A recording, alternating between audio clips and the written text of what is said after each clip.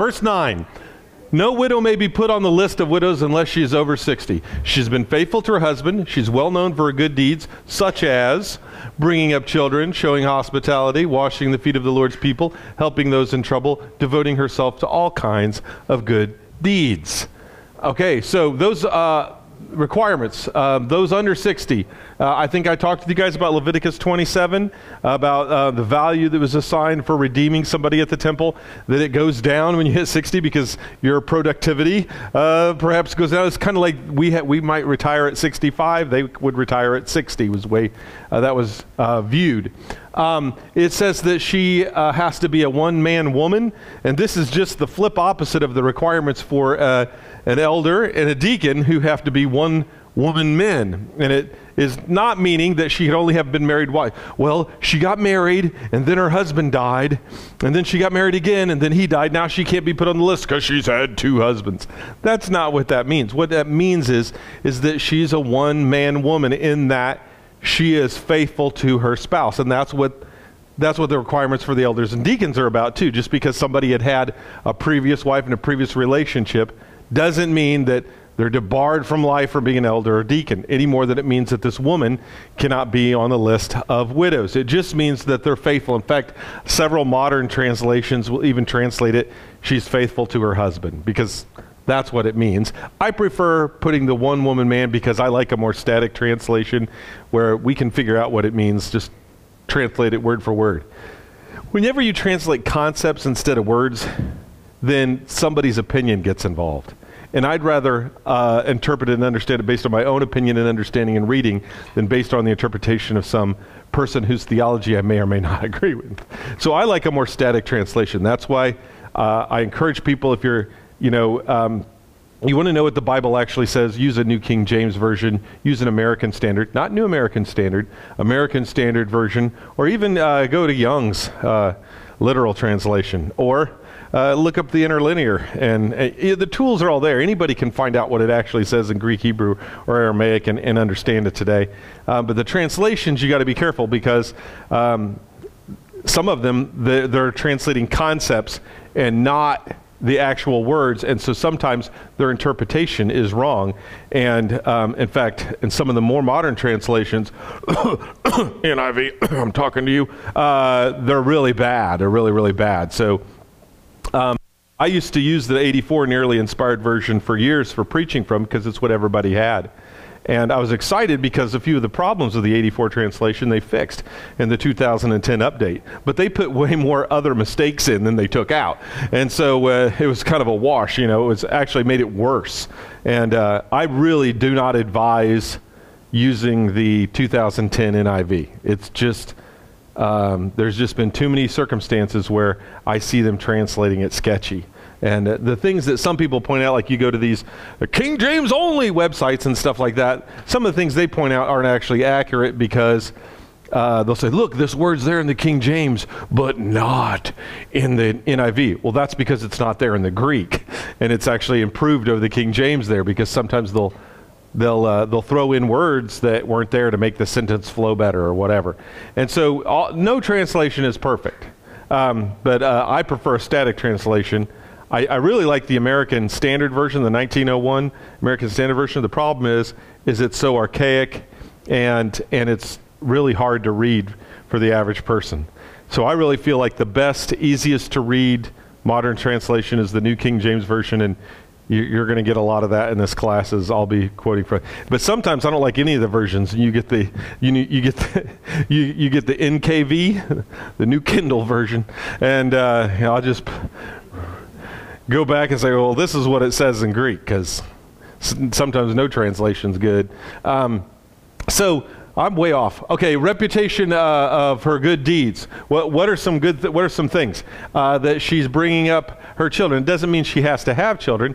These are just it says she has to have a reputation for good deeds, and then it says amongst those might be, and these are examples. It's not an exhaustive list. There might be other good things that a woman could do that aren't on this list, and this isn't an exclusive list. This isn't like the qualifications for an elder or deacon where she must have all of these things. Check, check, check. This is saying the general thing is she's known for her good deeds, such as bringing up her children, or bringing up children, showing hospitality, washing the feet of the Lord's people, helping those in trouble, devoting herself to all kinds of good deeds. You know, a lot of times when Paul does a list at the end, he'll say, well, I didn't cover everything, so he'll just throw something general out there. He'll say, devoting yourself to all kinds of good deeds. You know, like he'll give these lists in Corinthians or Galatians about all these sins. You know, it'll talk about drunkenness, carousing. You know, it gives this thing, and then at the end he'll say, and such. Or some translations will put it, and the like. You know, it's like, this isn't all of them, but this gives you a rough idea of what I'm talking about. And so he's like, devote yourself to all kinds of good deeds. The idea is that she was a good, faithful servant to other people. She was a good Christian woman. Before we put her on the list of people, we're not just taking in strangers off the street and letting them come on church welfare. This is actual, committed, devoted servant of the family of God.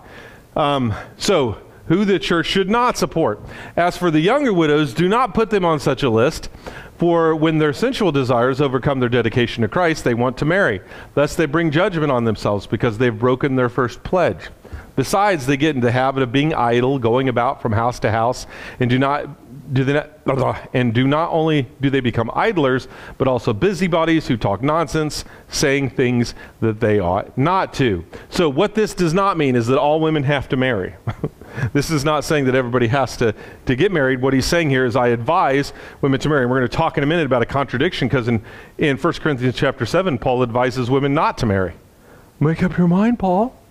Do you want them to marry, or do you want them to not marry? We'll talk about that contradiction, the supposed contradiction, here in a minute. That it's wrong to remarry. That's wrong. That all women are gossips and busybodies. It doesn't say that. It's saying that if a person sits around and they're idle and they're not doing anything, they're going to be tempted to be a gossip and a busybody. Or if they're not married, they'll be tempted with sensual desire. Is that only true of women? Are men not tempted when they're single with sensual desire? Sure. Are men not tempted when they're idle and sitting around doing nothing to run their mouths? Yes, they are. This isn't an indictment of women. That's not what this is. This is an indictment of humanity, and it's talking about our propensity to be overcome by temptation when we put ourselves in certain situations. If you put yourself in a certain situation, you're likely to be tempted. And that's what the Apostle Paul is addressing here. Or that women should pledge to be single. That's quite the opposite. What he's not encouraging, and what this passage outright tells you not to do, is for a woman to be a nun. To pledge that she won't be married and that she'll just be devoted to God and just serve God. That's not the kind of pledge you... Now, you might do that. You might even be called to that. That might be where God calls you to be. That's fine. But don't promise, I'll never get married. Don't pledge yourself to that. Don't put yourself in that situation. In fact, the Apostle Paul here thinks, if you're a younger person, the best thing you can do is get married, raise a family, go about serving other people, and doing the things that the Bible lists here earlier are the wonderful blessings that a woman did who's a widow, who's now the kind of woman that the church could feel good about helping. So, what does it mean? Younger widows can find another means of support. The reason that a young woman shouldn't go on the dole of the church and get church welfare if her husband dies and she's young is because she can remarry and somebody else, and that culture could take care of her. And that was the way in their culture that the system worked. The men provided for their wives, and the wives raised the children and managed the homes. And that was their culture. And he was saying, you don't need to have a situation where this woman is getting charity from the church when she can go remarry and make somebody happy, and she can be happy, and she can have kids and have a happy life.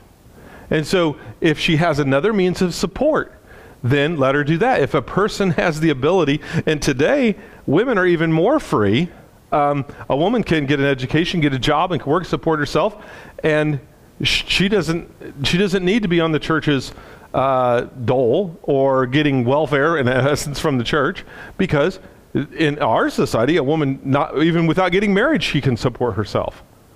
And so we shouldn't be putting somebody on these lists that can get provision somewhere else. If you've got, we already learned earlier in the chapter, if you got a kid or a grandkid that can support you, they should take care of you first before the church takes care of you. And then he's saying to the younger widows, hey, if you can get remarried, get remarried. Don't put on the church the weight of your care when you have other ways to do it. The single who face more sensual temptation. When you're younger, the testosterone, the estrogen is raging higher.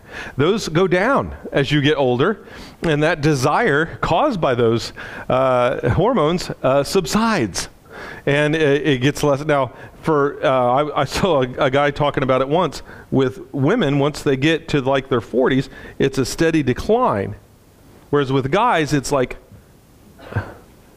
to 60 and then it drops right down. But it's like it's not a steady decline for guys. It's a different. It's a drop off.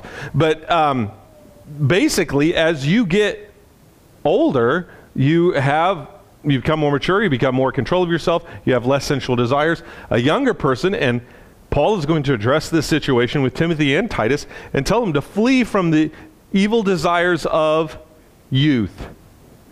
And being young can cause certain temptations that God has a way for those temptations to be removed. God has a way for those needs that a person has, the physical desires a person has, to be met in a godly Christian way. And not only can you meet those desires and needs, what's cool is it produces all kinds of other wonderful things like your best friend, your partner in life, and beautiful children. And God has a plan and a way for this to all happen. And that's what Paul is saying. God created the world in a certain way, align with it.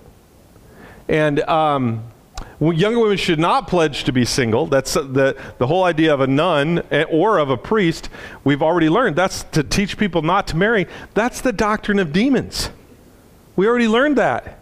And now he's reinforcing the idea again. And being idle rather than productive brings many temptations. That's one of the problems with being rich. I mean, the rich young girl socialite or heiress being this girl in all kinds of trouble and problems and in the newspaper and you know, it's like an expected cultural thing. I mean, anytime you talk about somebody being a rich young spoiled heiress because she's got all this money and she doesn't need to marry, and she doesn't need to worry about money. She doesn't need to work, and so she, you know, you get your Paris Hilton. You know, you get what you get, and that kind of situation comes from when you're idle. And today, we got all kinds of problems in our society. We can't get enough workers to go work because the government's paying them too much to stay at home. And so these people just aren't going back in the workplace saying, what are they? They're idle. And then what are they doing while they're idle? Well, they're drinking, they're doing bad things, they're involved in all kinds of stuff they shouldn't. And crime is through the roof. Why is crime so through the roof? Why are these things aren't unconnected. It's strange. Since the pandemic, crime has gone up, and people on welfare and getting paid money by the government to not work has gone up. It's almost like there's a correlation. Yeah, idleness is the devil's workshop. Isn't that the old phrase that you've heard said before? That's not in the Bible, but it could be. It's true. And here he's saying here that idleness is a problem. And I'm telling you, if you're in a car that's sitting on a hill, picture yourself on a steep street in Cincinnati, okay? And you got the car in neutral, and you're not hitting the gas or the brake, it's just going to roll backwards. And we have a proclivity, an inclination, a tendency, if you will, to sin. We're fallen people, broken people in a fallen, broken world. You don't have to plant weeds; they grow on their own, and you don't have to work hard to sin. It's there. And if you're idle, if you're in neutral, and you're not actively engaged in moving forward towards goals, you're going to get in trouble. The way you overcome evil is not by going, I'm not going to do evil, I'm not going to do evil. The way you overcome evil is by doing good. If I tell you, don't picture a pink elephant, don't picture a pink elephant standing on the stage here next to me. Don't picture it, don't do it. You all do. But the way you stop picturing the pink elephant is you say, now picture a blue elephant, picture a blue elephant. Well, now you're all focused on picturing the blue elephant over here. You forgot all about the pink elephant. And the way that you distract yourself is by being engaged in good. And if you're not engaged in good, you're going to be up to no good. Because what happened with King David? When it's time for the kings to go out to war, did he go out to war like he should have and led his people?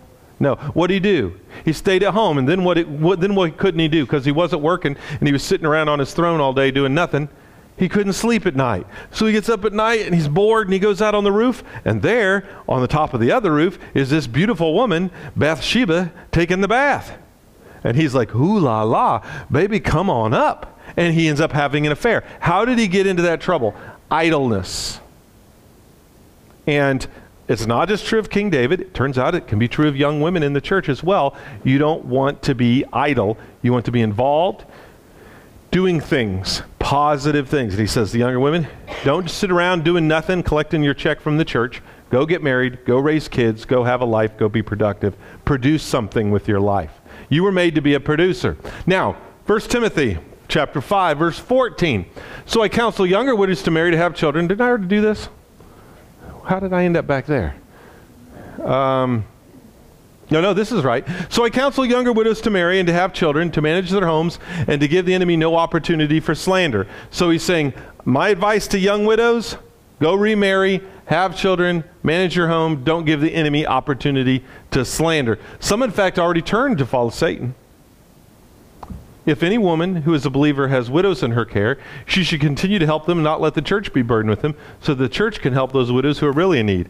So some of the women in the church were wealthy. I mean, you remember in the Bible, there were wealthy women in the church. Remember Lydia, who had basically a mansion that she let Paul and his companions stay in. She was a dealer in purple from Thyatira. She had a very lucrative business in Philippi, and so she was able to support people. And there were some of the women in the church, they were already had taken in a lady. Maybe there was a lady who was a widow in the church, and they didn't put it on the dole of the church. They said, just come stay at my house. Just come live with me. And he's saying, if you're doing that, don't put them on the church's dole. If you can afford it and you can do it, you can take care of them, then take care of them. And sometimes we don't have to turn to the church for charity if God has blessed us so much financially that we can just cover it ourselves. Just take them in yourself. We're supposed to treat each other like family. Remember what we learned already about family at the beginning? Treat the older men like fathers, treat the older women like mothers, treat the younger women like brothers and sisters. We're supposed to be like family. And if there was a young woman in the church and the lady's not her biological mother, but she loves her to death, take her in. Isn't that what the ancestor of Jesus did? Isn't that the story of Ruth and Naomi? That the younger one made sure that the older one was taken care of? Even though she wasn't her biological? She didn't have any responsibility to her anymore. Her husband died, but she still took care of her. And she says, where you go, I go. And that's right. That's the right thing to do. So contradiction, 1 Corinthians 7:8. So it says there, I counsel younger women to marry. Okay, but what does Paul say in 1 Corinthians 7:8? But I say to the unmarried and the widows, it's good for them if they remain as I am. He was single. But if they cannot exercise self-control, let them marry. For it is better to marry than to burn with passion. So what Paul was saying is, hey, if you can be happy being single, stay single. And, but if you can't handle it, if you're really tempted to do wrong, if the youthful desires are overtaking it, then get married. It is not the only reason. It's not the most important reason, but it is an important reason. One of the reasons for marriage is sex. One of the reasons for, and that's seen earlier in this, it says when a husband's not to deny his wife what he owes her, and a wife's not to deny her husband. You're not to withhold your sex from each other. And if you do, only for a little short time of prayer and fasting, then come back together so that you don't fall into the devil's trap. And so they're part of the reason for marriage is not just to have children, but to fulfill the sexual desires that you have, whether you're done having children or not. There's that desire there, and the place where it's to be met, that physical intimacy between husband and wife, is only in marriage. And that's one of the reasons you marry. And so Paul never forbids marriage, but you say, well, why is he in one place saying, hey, young widows, go get remarried and have kids? The other place is saying, well, I think you'd be better off staying as I am. Well, that's the thing, is if you pull a verse out of here and a verse out of there, you could come up with goofy ideas. You have to put what he says in 1 Corinthians 7 into context. Now, when he's writing to Timothy, dealing with the people in Ephesus, it wasn't a time of persecution. But Paul explains why he's giving these special rules in 1 Corinthians chapter 7. He says it right in verse 26. Because of the present crisis, I think that it's good for a man to remain as he is. Now, the Bible says it's not good for a man to be alone. Am I right? Now, either he says it's good for a man to be alone. So which is it? Is the Bible contradicting itself? No. Normally, under most circumstances, it's good for a man to be alone. But because of the crisis they were in, what crisis? They were being rounded up and killed for their faith. Now, is it a good thing for a man to marry and have a wife? Yeah, sure. Okay, what if he's in war and he's in the middle of a war? Is it good for him to take his wife with him? No. Because that's going to distract him from the battle at hand. And they were in a crisis at this point. And it would be hard to be tortured and be faithful to Christ. How much harder to see somebody torture your wife in front of you and tell you to deny Christ. That'd be tough, guys. And Paul was saying because of the present crisis, it's better to remain safe. But this is not, his rules in 1 Corinthians 7 are not about all the time. They're about, he qualifies it. So when we look at a rule that's given in the Bible, and it's given a reason, and then it's given a qualification because of the present crisis. Okay? Are we right now in America under that crisis? No, we're not under that present crisis right now. So is it better for us to remain unmarried or so? Well, no, it's good for a person to marry. That's a good thing. That's where the Timothy advice he gives comes in. But what if we were in Iran or Afghanistan where people are being tortured and killed for the faith? Well, there it might be better to not marry. But even in that circumstance, Paul says, if you can't control yourself, go ahead and get married. If you two are struggling with temptation, get married. And so there's not a contradiction. He qualifies it, and you got to put it into context. And many things that are supposedly contradictions in the Bible, and you get on the internet, you can find lists of them, supposed contradictions. They're not contradictions at all when you go back and put it into context. And by the way, my dad did a whole class on that. He went through and answered them. But he's like, when I would, one piece of advice, and this is a great piece of advice. He's like, people come to him and they got this list of 10 supposed contradictions or things that prove the Bible's false. And Dad says, look, I don't have time to answer all 10 of your objections. What I want you to do is I want you to pick out your 3 strongest ones. Pick out your 3 favorite, and I'll answer those. And when I've answered those sufficiently, we'll assume the rest are all wrong too. Because I don't got time to answer every little supposed contradiction. Because some of them, you got to go back and teach a whole bunch of historical context so people understand what in the world's going on and what it really means.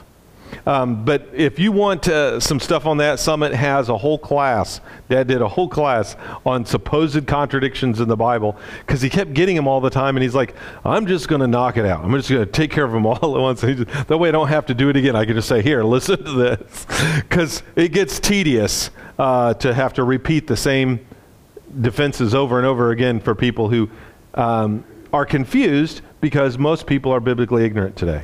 It was a lot easier when Dad was young when people at least knew the Bible stories and at least knew some of the culture of the Bible. People are so ignorant of the Bible that it's alien, and they read it and they're offended by it because they have no idea of the culture or the background of the history. They didn't go to Sunday school, and they didn't go to VBS, and they weren't taught, and they just don't know. And so it's a lot of work. That's where that patient, careful instruction comes in. And that's a hard pill for me to swallow, that whole patiently go back and relay again these foundations. So there's no contradiction here. So those really in need is who you help. The church has a responsibility to take care of widows. Children have a bigger responsibility.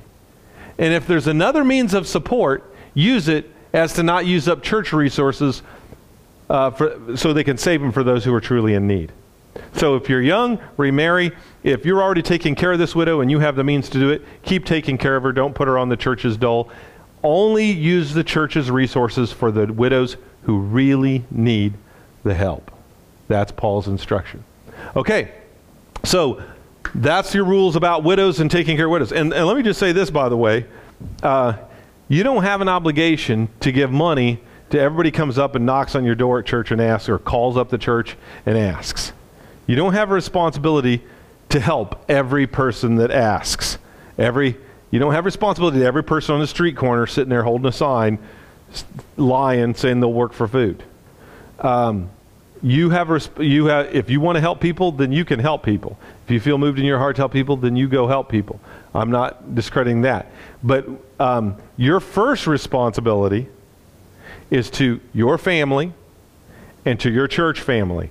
And then, as you have opportunity, if you have the money and you want to, you can help other people as well. But your responsibility is to your biological immediate family and to your church family. That's your responsibility.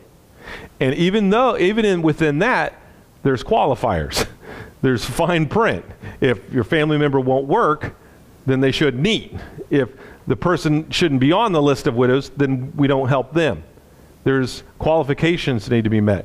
One of the things that we do is we give food and money to an interchurch food bank in Johnson County. They don't do any proselytizing or teaching of doctrine so that all kinds of churches can help. But we give food to them and supplies to them. And then what they do with it is people come and they say, hey, I need food, or I need assistance with my gas bill, or I need rent. I don't have time to go through and say, is this a con artist or is this not a con artist? But the food bank does. And because we support them and because we help them, I send them there and I say, hey, you go here, call this number or go to this location. You fill out an application. If you're truly in need, they'll give you food. They'll give you help with your housing. They'll help you with utilities. If you're truly in need, they'll meet your need. You need clothes, they'll give you clothes. What you truly need. And some of them are like, well, I'm not going there. Well, that's because they've already tried to con them and it didn't work. And that when they're not interested in that, when they don't even want their number, that already tells me they wanted one thing. I had a lady come up I was at Jerome Christian Church, and at the time I lived in the parsonage. I didn't live in the parsonage the whole time I was there, but for the first 2 years I was there, I lived in the parsonage. She came up and knocked on my door. And I tell you what, when you live in a parsonage next to the church, you are going to get asked for stuff all the time. So knock, knock, knock. I'm on my way up to Michigan from Indianapolis, and I'm almost out of gas. And I'm thinking to myself, how is Greentown, Indiana, on the way to Michigan from Indianapolis? And, I'm thinking this lady is just some lady from Kokomo going around from church to church. In fact, sometimes when these people would come around, we had a little email thing. We'd send it to all the churches in Greentown, say, here they come. They're in a red whatever, And she says, I just need gas to get up to see my... And I've heard this con so many times. You know how many people were on the way to see their mom with cancer in Michigan when I was in Cincinnati? I mean, come up with a new lie, at least. If you're going to lie and con, at least be fresh and original. Something other than my mom's dying of cancer in Michigan. And so she says that, and she says, I need gas. And I said, okay, I'll buy you gas. And she goes, oh, no, Pastor, you don't need to go all the way to the gas station and bother with it. If you just give me the money, I'll go get it. You don't need to get out of your home. And that's when I knew. She didn't need gas, and she wasn't on her way to Michigan. So I walked out and I said, okay, show me that your gas tank's empty. So she goes out and she's like fake turn it, and the car won't start. And she's like, the car won't start. And the needles will start to come up. And she turns, I don't know, it won't start. I don't know what's wrong. And I said, oh, here, let me help you. And I reach around, I turn the car on. It starts right up, and the gas gauge goes up to full. And she's like, oh, the gauge must be broke. And I looked at her and I said, you're not lying to me. I'm a representative of God. I serve him. He pays my bills. My money is his money. You came here to this church because I'm a Christian and you're going to try to steal from me because of my good intentions and my desire to help people who are in need. But you didn't lie to me. You lied to God and to the Holy Spirit. And when I read about people doing that in the Bible, God usually strikes them dead pretty soon afterwards. If I was you, I would do some repenting because you're lying to the Holy Spirit. And if you don't repent of what you've done, God's going to punish you. And I will pray for you that you're going around trying to steal from Christians and from people who really need my help, who really need my extra money. Those people are out there, and you're taking from them. The money that I give to benevolence, you were trying to steal. Because that money is going to go to help somebody. That money that I set aside each week to help somebody, and I set some aside every week, it's going to go to help somebody, and you were going to take that money. You weren't stealing from me, you were stealing from God. And you need to be scared to death of that. And she cussed at me and drove off.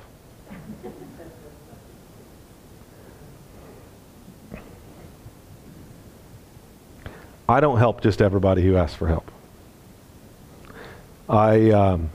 There's sometimes I've helped people where I thought they might be conning me, they might not, I didn't know. And I helped them and I thought, well, if they're conning me, it's on them.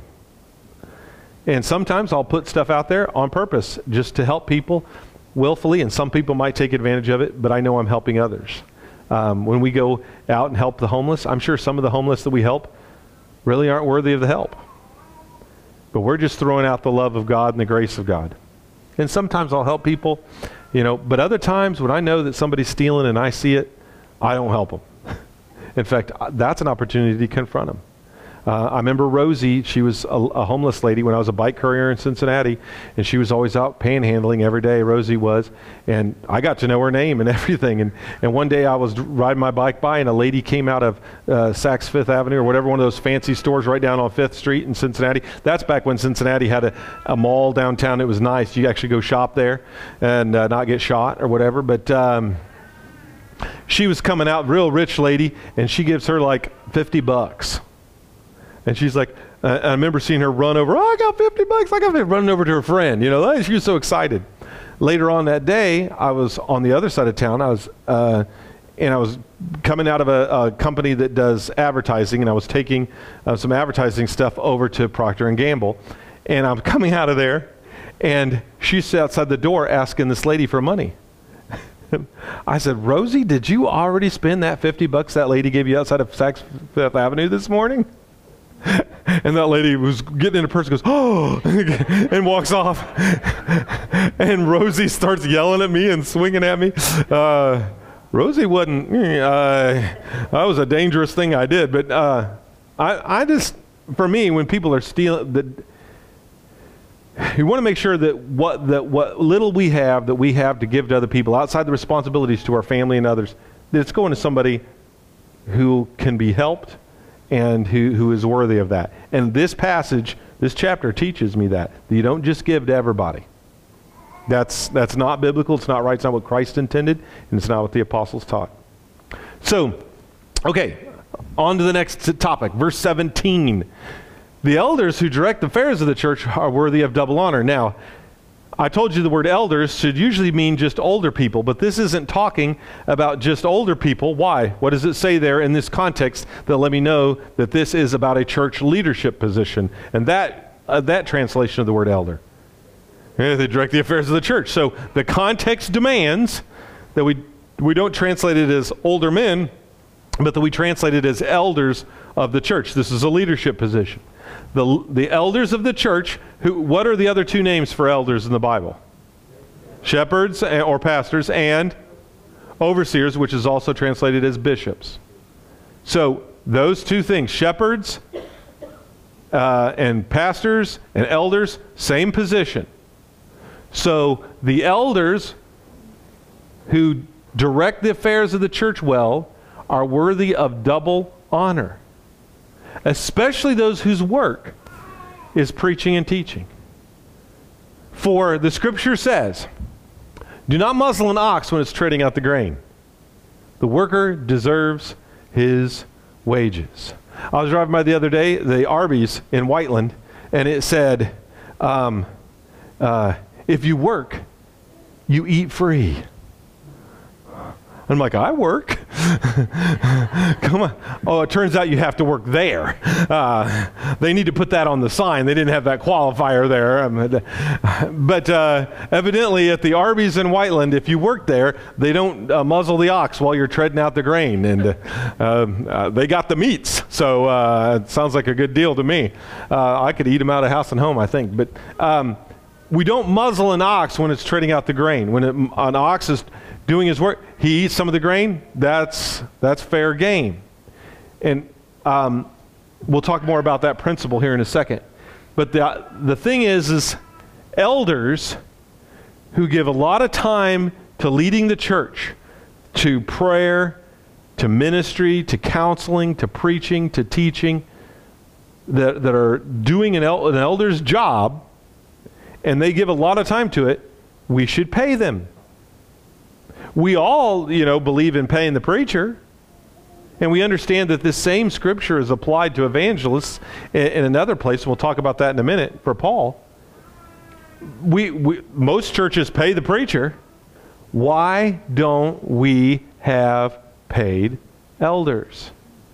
And that is a very biblical thing. Okay, so you got to pay the sower. Now we're going to look at 1 Corinthians 9, starting in verse 7, and talk about this concept.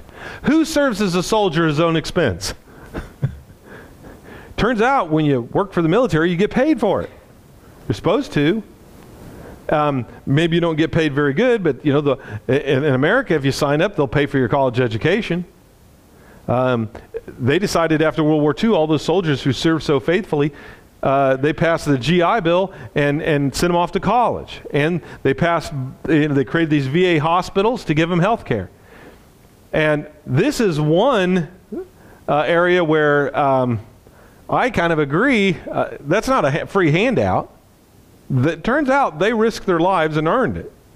And somebody who risks their life and defends their country, they are taking low pay, high-risk job, and if we give them great benefits like lifelong health care or we give them a free college education, I don't think it's really free.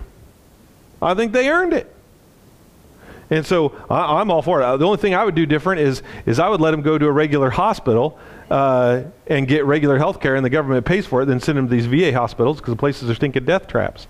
Because anytime the government runs anything, it has the efficiency of the post office and the customer service of the DMV. And I don't want them in charge of my health care. I don't know about you, but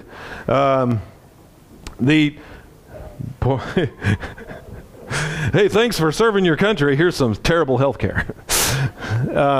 Anyway, does soldier serve at his own expense? No. He gets paid for fighting. Who plants a vineyard does not eat some of the grapes? Oh, that'd be a lousy deal if you had to work the vineyard but didn't get any of the grapes. Who tends a flock and doesn't drink the milk? Do I say merely on human authority? Doesn't the law say the same thing? For it is written in the law of Moses, do not muzzle an ox while it's treading out the grain. Is it about oxen that God is concerned? Surely he says this for us, doesn't he? Yes, this was written for us because whoever plows and threshes should be able to do so in hope of sharing in the harvest. If we've sown spiritual seed among you, is it too much that we reap material harvest? If others have this right of support, shouldn't we have it all the more? You see, a person who serves in the church and gives full time to ministry deserves compensation. Maybe they even give part-time work. Then they deserve part-time pay. The laborer is worthy of his hire. One of the great injustices that the Bible rebukes again and again is people who pay people and they don't pay them well, or they don't pay them on time. God gets really upset when you don't pay someone a fair wage. That's like a biblical principle nobody talks about. And if you don't pay them at all and they work and you don't pay them, that's wrong. And I'm telling you, if you have a revival speaker in, you pay him good. He just left his family for 3 days, for 5 days, for 7 days.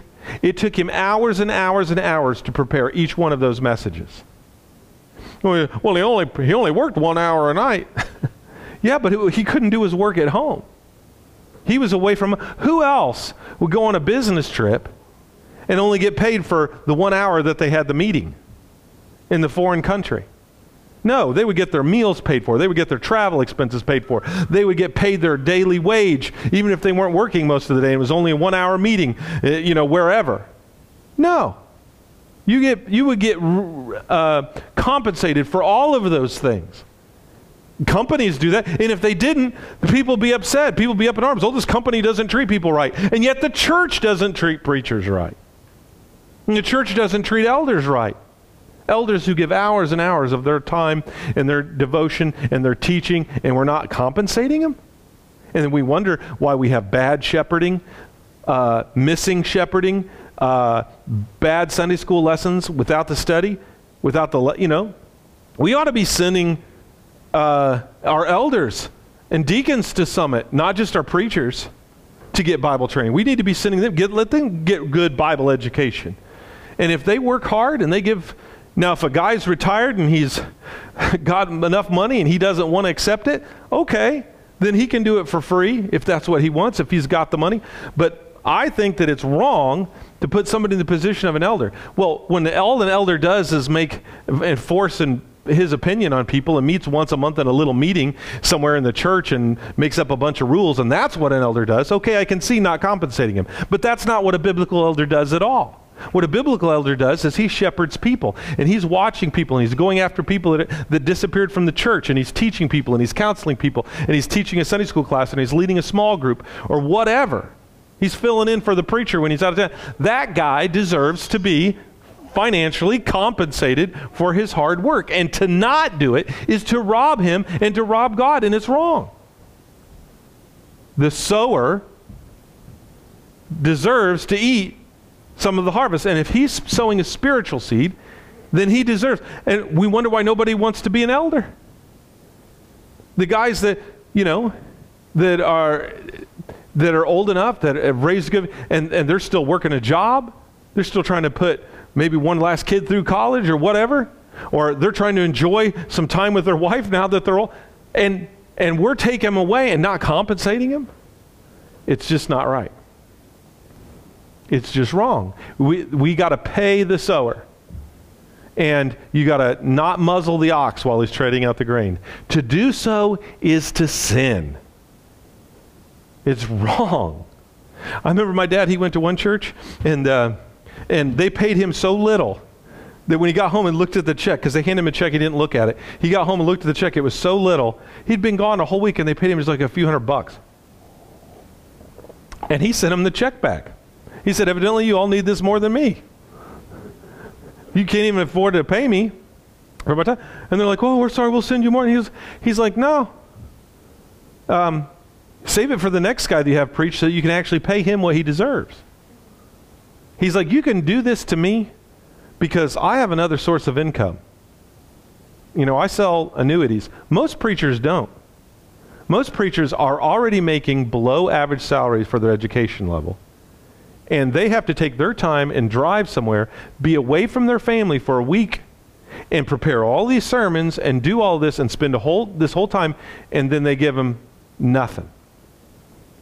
And we do it to singers, and we do it to speakers, and then we wonder why nobody wants to go into it, and why the quality stinks, and why, well, it's because nobody's, smart people aren't going to keep doing that. I remember, it's just been crazy. In my ministry experience, it's been crazy how poorly I've been paid many, many, many times. You say, well, he worked for 3 hours, so we'll pay for that. No, what about the drive time? How long was the guy away from home? How long did it take him to write that sermon? How much effort did he put in? How much education do you have to give where he knew how to explain those things? And when you don't pay someone adequately, they're not going to want to come back, and they're not going to give you their best. Pay what they deserve to be paid. It's true of preachers, and it's true of elders. Funded through tithes and offerings. Look at 1 Corinthians 9:13. Do you not know that those who serve in the temple get their food from the temple? And that those who serve at the altar share in what's offered at the altar? What's he referring to? The Old Testament, right? So now he's made 2 Old Testament references. Notice, and by the way, this will help you understand the law of Moses. When God gave this law, don't muzzle ox when it's treading out the grain, was that because he cared so much about oxen? Paul says no. What was it? That was written because their physical reality is an analogy of our spiritual reality. It was teaching a principle. So in the Old Testament, would it be immoral to muzzle an ox when it's treading out the grain today? No, that's not. We're not under that law. Why did God give that rule, though? To create the principle that the person who works deserves to eat. They deserve to have their needs taken care of. And there's so many things in the Old Testament law, it's not even really about just that law for back then. It was to teach a principle for us to apply to today. And the same thing with the priests. Those who served at the temple got their food from the temple, and they got a share of what was offered on the altar. They would take the meat of the sacrifice, they would put it in a thing, they would boil it, they were supposed to stick a fork in, and whatever landed on the fork and came out was what they were supposed to eat. Now, all Eli's sons, they were bad because they weren't supposed to eat any of the fat. They were supposed to cut the fat off, and the fat was supposed to be burned to God. And that's the good part. That's what makes your steak smell good on the grill, is that fat cooking. It was a pleasing aroma unto the Lord. You know what I'm saying? Praise the Lord. You know what I'm saying? Like the fat's the good part. And so, but Eli's sons, they were eating all the fat, and so was Eli, and they were like rotund. And God was very, very displeased. In fact, when God had Eli's sons killed in battle, and when they came back and told Eli about it, he was so fat because he was eating the fat that his sons gave him, which he wasn't supposed to. He was so fat that he fell back into his chair. You know, you imagine somebody just told you your sons died, and you just kind of fall back in the chair. And he was so fat, the chair collapsed, and he fell off of a wall and broke his neck and died. And true story, it's right there in the Bible. And don't eat the fat, people. It's not good for you. In the same way as they would eat from what was offered, so how were they supported? With tithes and offerings. With the tithes that people gave, and with the offering people gave of sacrifices, that's how they ate. How were priests taken care of? Tithes and offerings. Verse 14. In the same way. Some of your Bibles, does anybody get another translation there? It might say in like manner, or what? The idea in Greek for this word is it's in the exact same way. Okay, in like manner, in the same way. In the same way the priests were taken care of in the temple. How were they taken care of? Tithes, offerings. In the same way, those who preach the gospel. What is the noun for a person who's a preacher of the gospel? Evangelist. So that's me. I'm an evangelist. I'm a preacher of the gospel. That's the biblical term, evangelist, for the guy who's the preacher at your church. He's not the pastor. The elders are the pastors. He's the evangelist or the preacher. And those who preach the gospel should receive their living from the gospel. So now we have established in the Bible that elders who give full time to being the elder should be paid for it. And guys who give full time to preaching the gospel, and that's their job, should be paid for it. And how should they be paid? Where is that money supposed to come from? Tithes and offerings. The same way God provided for the priests. Now don't tell me that we're not supposed to tithe. Don't tell me that we are supposed to tithe, because that's how we're to pay for the preaching. Today, the tithe all goes to the building, or the tithe goes to all kinds of other stuff. But does the tithe, its initial purpose is to fund ministry, the people doing the ministry. And that's what the tithes and offerings are for, is to fund ministry of the church. And if you're paying for a building but not a preacher, you won't pay your preacher because you got to pay for a building, you've got it backwards. This is what God has commanded. Some of your Bibles there, instead of saying commanded, it'll say ordained. Paying the preacher is God ordained. I remember I had a friend in my sophomore year who was a Jehovah's Witness, and they were saying preachers shouldn't be paid because Jehovah's Witnesses don't believe in paying the preacher. And I turned to this passage. And they're like, well, what do you say? Paying a person who gives their time to a job is the right thing to do. And the other reason I know that we tithe is we're supposed to do proportional giving. Look what it says. Now, about the collection of the Lord's people, do what I told the Galatian churches to do on the first day of every week. Now, why were they getting together on the first day of the week? Take the Lord's Supper. So they're already getting ready to take the Lord's Supper. On the first day of each of you should set aside a sum of money, just willy-nilly, whatever you want. Oh, what's it say? In keeping with your income. Your giving should be proportional to your income. If you make more, you should give more. If you make less, you should give less. If you're out of work and you didn't make anything, you don't have any income, you shouldn't feel obligated to give. You can if you want. That's an offering, but you don't have to pay a tithe. But on your income, you should be proportionally giving. And Abraham tithed to Melchizedek, and Jesus Christ is a priest after the order of who? And you are a child of Abraham by faith. And you should be tithing to Melchizedek as Abraham tithed to Melchizedek. You should be tithing to Christ. You should be giving proportionally from your income. And the same way the priests and the in the Old Testament were funded is the same way evangelist is to be funded, and that's through tithes and offerings. So don't tell me that a Christian shouldn't tithe. They should. It's absolutely the right thing to do. In fact, God says in the book of Malachi, he complains to the people of Israel, and they weren't tithing. And he said, the tithe is mine, saith the Lord.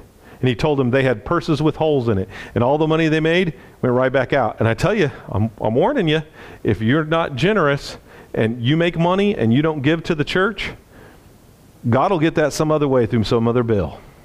Something's going to break down. You're going to need to replace this or replace that. You'll pay. You're not keeping that money. That's God's, and he'll take it out of you one way or the other. And I'm not joking. That's what the Bible teaches. The tithe belongs to God. It's not yours. You can't go, well, and he'll take care of your needs. I remember one time, I was early in ministry, Oak Forest Church of Christ, Brookville, Indiana, my very first ministry. I was young, married, new house, lots of bills, and we were driving this rust bucket $300 Ford Tempo, and I wanted to get something nicer, so I went out and did something crazy, and I got a Dodge Intrepid. And I had a $149 car payment once a month, and that was coming due that week. It was due on Tuesday, and I didn't have enough money to pay that car payment and pay my tithe. And ironically, they're about the same. I think it was $130 I needed to give into my tithe that week. And so, and I'd already committed to God when I got married. I was going to give 15% of everything I ever made to him, and I have.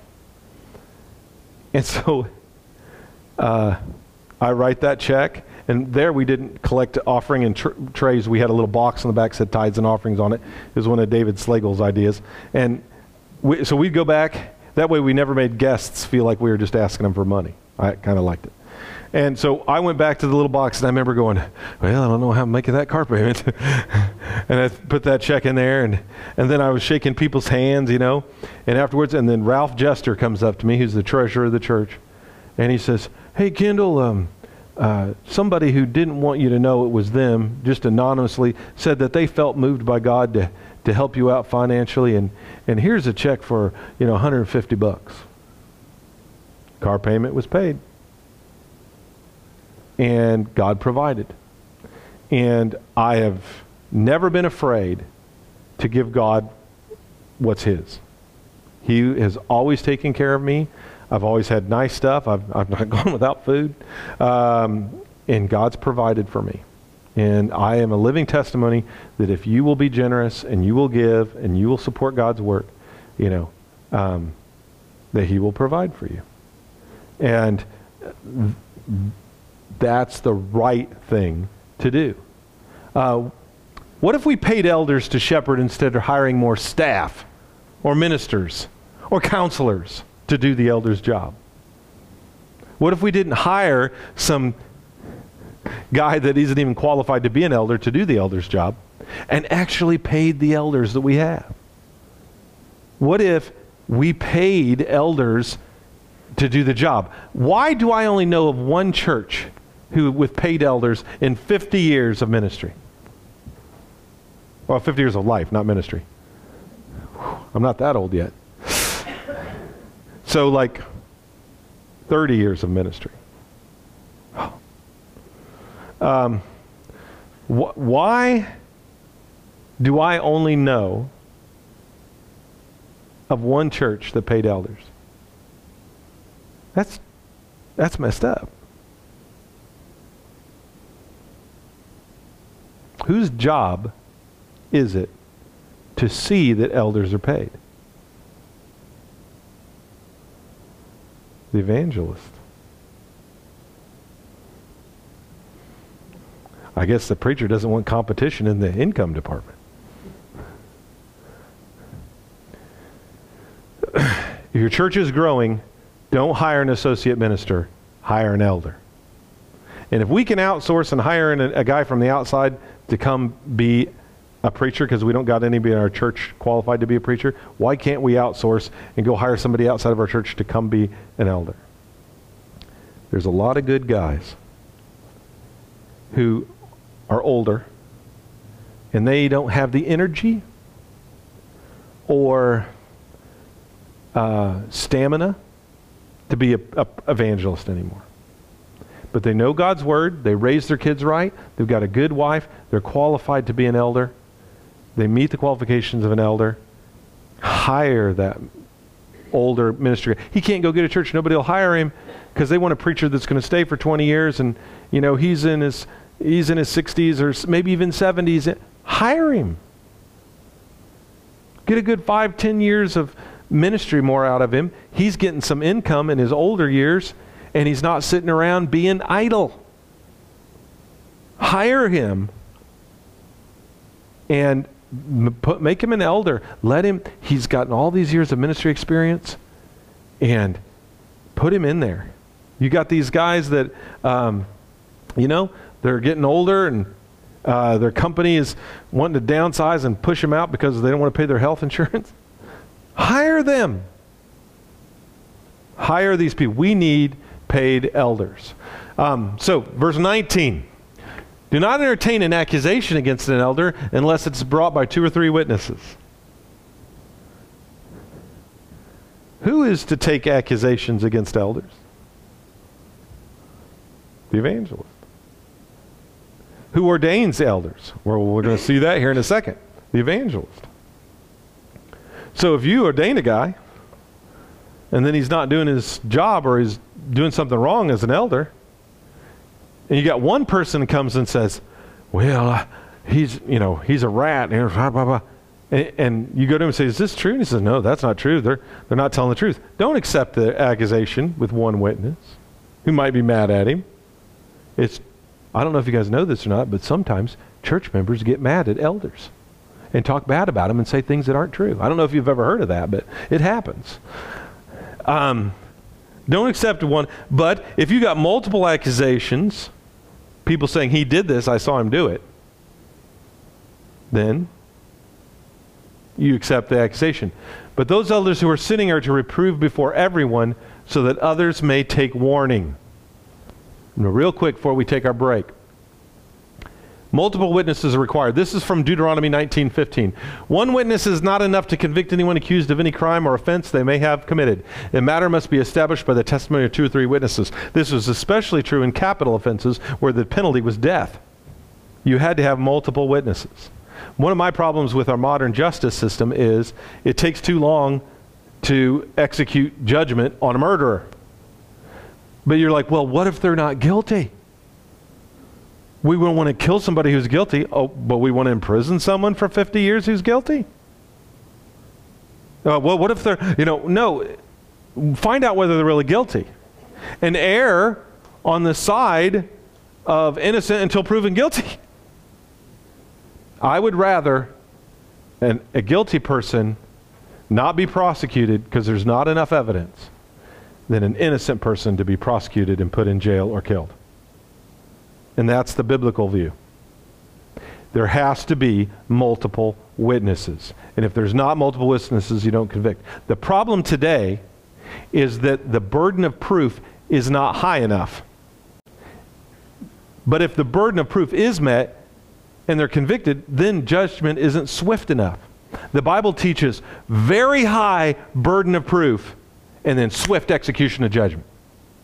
And we don't do either of those. We have a very low burden of proof. You don't want me on your jury if you don't got a good case. Because I'm not finding anybody guilty unless I know they are guilty. And you're going to have more than one witness to convince me. You are going to have to prove it beyond a shadow of a doubt.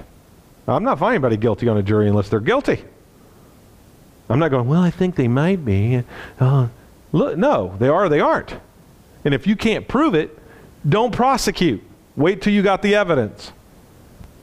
2 Corinthians 13:1, every matter must be established by the testimony of 2 or 3 witnesses. This is an Old Testament concept from the law, but was it just for murder cases that this was written? No, this is a principle for life. See, those Old Testament laws give us principles for today. There's value to the Old Testament and stuff that's in there. It's teaching principles. Yeah, it's true we're not under every law in the Old Testament anymore, but the principles are timeless. So, not the normal confrontation policy. In Matthew chapter 18, what it teaches, and I'm not, instead of reading it going on and on, I'll just summarize. If somebody does you wrong, you're to go to them what? Privately. And then if they won't repent still, then 2 or 3 witnesses. And then if they won't repent and they keep doing it, then you tell the whole church. That's the policy that Jesus gave in Matthew 18. That's the normal policy. That is not the policy for an elder. The elder has a different policy. If he sins, rebuke him in front of everyone. You got 2 or 3 witnesses come forward and say, this dude did this, and he needs to be rebuked. You do it publicly. Because when you step into leadership, it says, James says, not many of you should be teachers because you know that those who teach will be judged more strictly. Before you step into a leadership position, realize you are putting yourself forward as a leader and you should be held to a higher standard. The problem in America today is our leaders are held to a lower standard. The law doesn't seem to apply to them. If I took classified material and emailed it to somebody and then erased the hard drive, they'd throw me in jail and throw away the key. But Hillary Clinton can do it all day long. Nobody does anything. It's not prosecuted. And they're like above the law. And not just her. I mean, she's easiest. I mean, that's low-hanging fruit. But lots of people operate above the law. The retirement requirements and the investment requirements and all kinds of stuff for Congress is different than you and I. The health insurance stuff, it's different. They've got it better than we do. They're like above the law, and that's a problem. And leaders in the Bible, though, they're held to a stricter standard. And if you want good, solid leadership so people will be afraid to do wrong in leadership positions, then hold them to a higher standard than the average person. And that's what God says. God says we're to hold our leaders to stricter judgment. And if you're an elder and you go sinning, it is the evangelist's job to get up in front of the church and to rebuke you. And if you don't want to be under that kind of scrutiny, don't become an elder. And if you don't want to have to rebuke elders publicly, don't become a preacher. Because that's what the Bible says to do. We will stop right there and come back and talk about favoritism.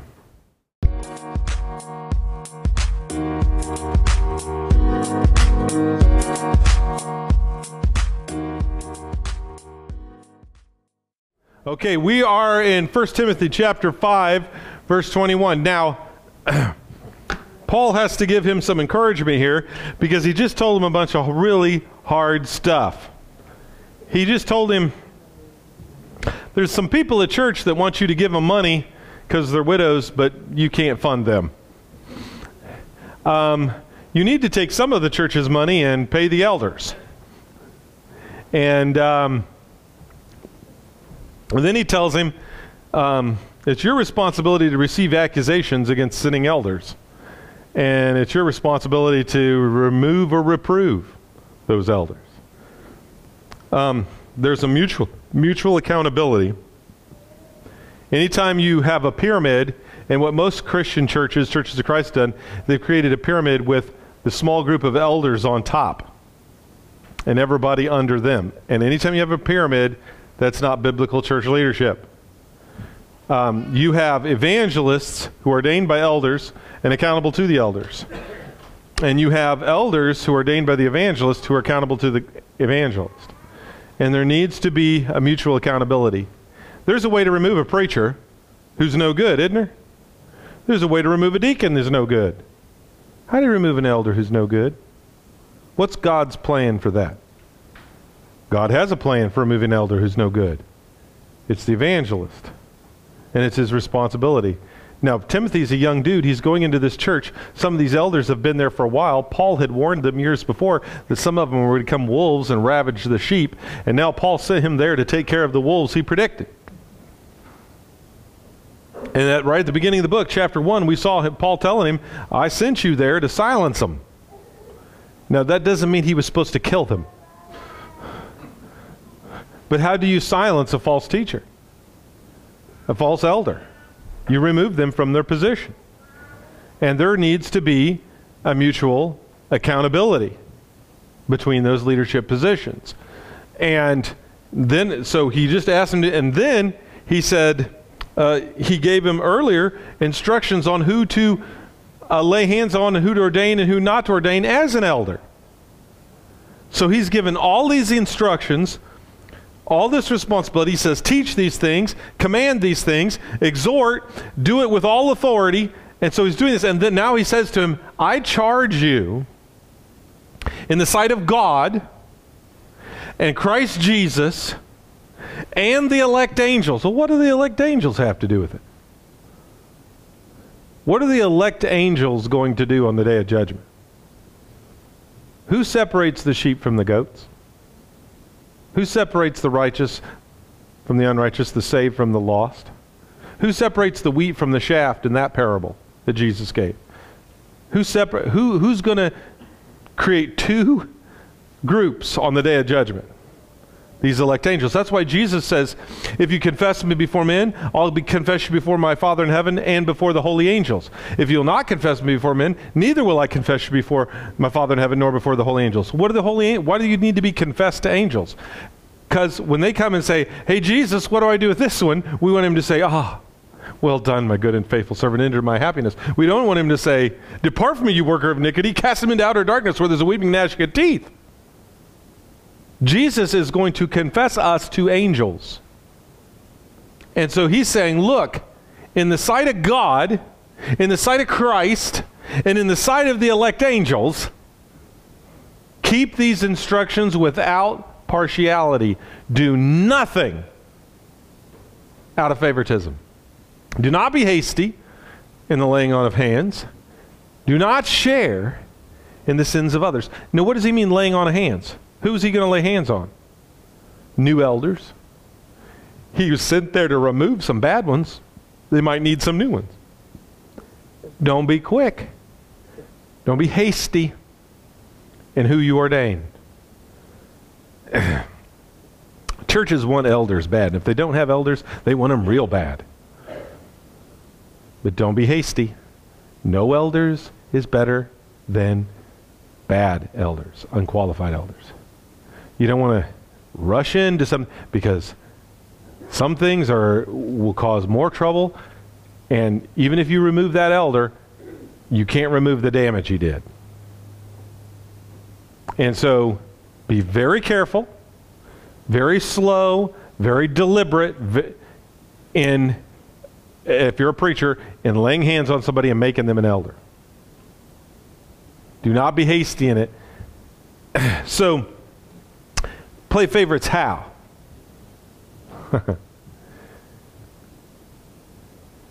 Exodus 23:3. Do not show favoritism to a poor person in a lawsuit. You ever seen people where it's this bad, they always assume the poor person is in the right and the big corporation is evil. Well, that's a false assumption. It's not always true. the poor person isn't always the one who's right. And poor people, as we'll find out later on in this chapter, or the next chapter, can be greedy as well. Greed isn't the exclusive sin of the rich. You don't got to be rich to be greedy. And then it says, Leviticus, do not pervert justice, do not show partiality to the poor or favoritism to the great, but judge your neighbor fairly. Don't show favoritism because they're a big rich corporation. Don't show favoritism. Don't give favoritism to the poor. Don't give favoritism to the rich. Don't show favoritism because they're not famous, or don't show favoritism to somebody because they are famous. Don't show favoritism. When we picture Lady Justice in our courts and in the Supreme Court, when they carve the little statue of Lady Justice holding the scales, what is on her head? Why do we have a blindfold on over her eyes?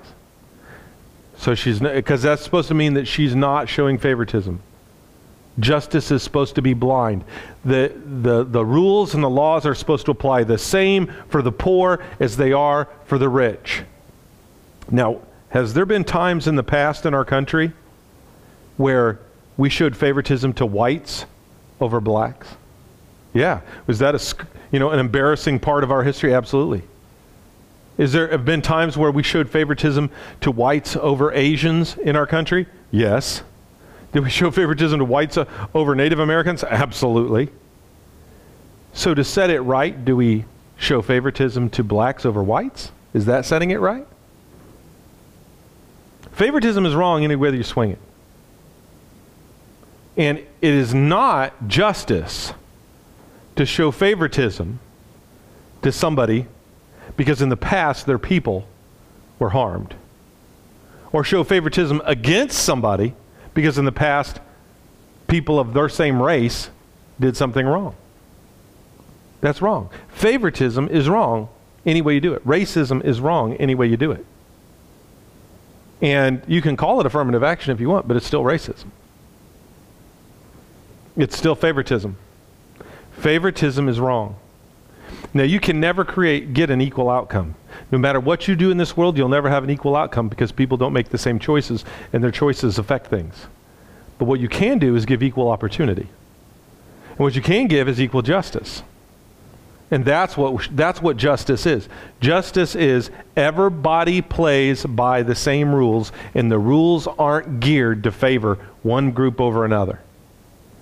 And today, we don't apply that in our government. And there's all kinds of rules that favor one group over another. And it's wrong. It's not only wrong in our government, it's wrong in the church. You ever see where a bunch of the leaders in the church are all related? The preacher married the elder's daughter. You think he's going to get up and rebuke that elder? You think there's going to be some nepotism and some favoritism? Or even if they're not related. You ever see church leaders where it seems like the preacher has his favorites? Or an elder has his favorites? It's not right.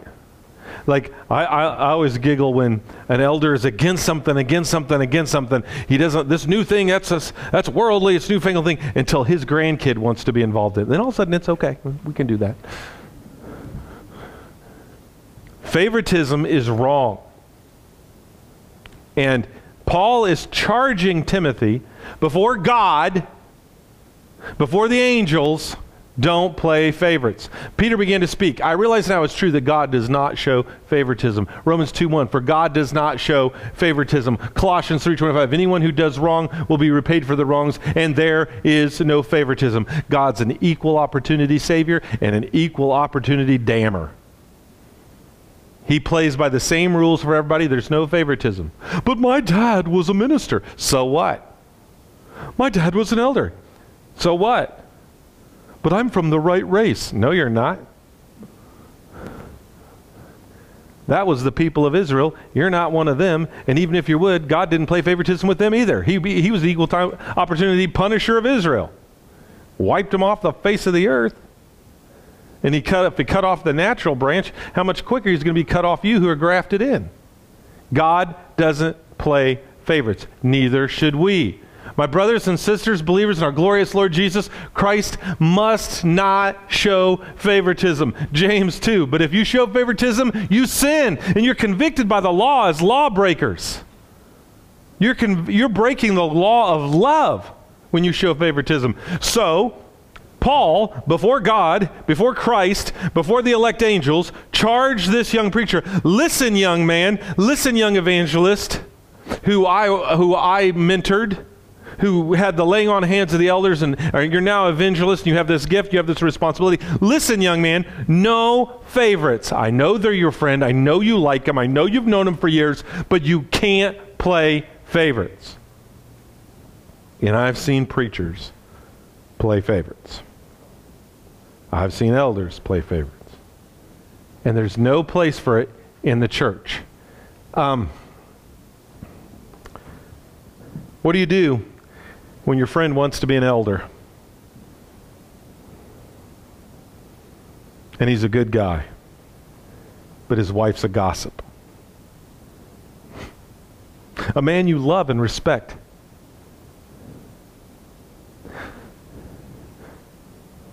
Who had more influence on you than anyone maybe but your father. But his wife's a gossip.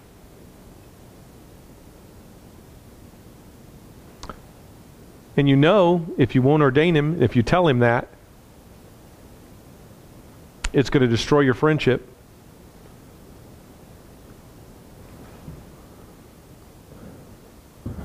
Might even mean you lose your job. What do?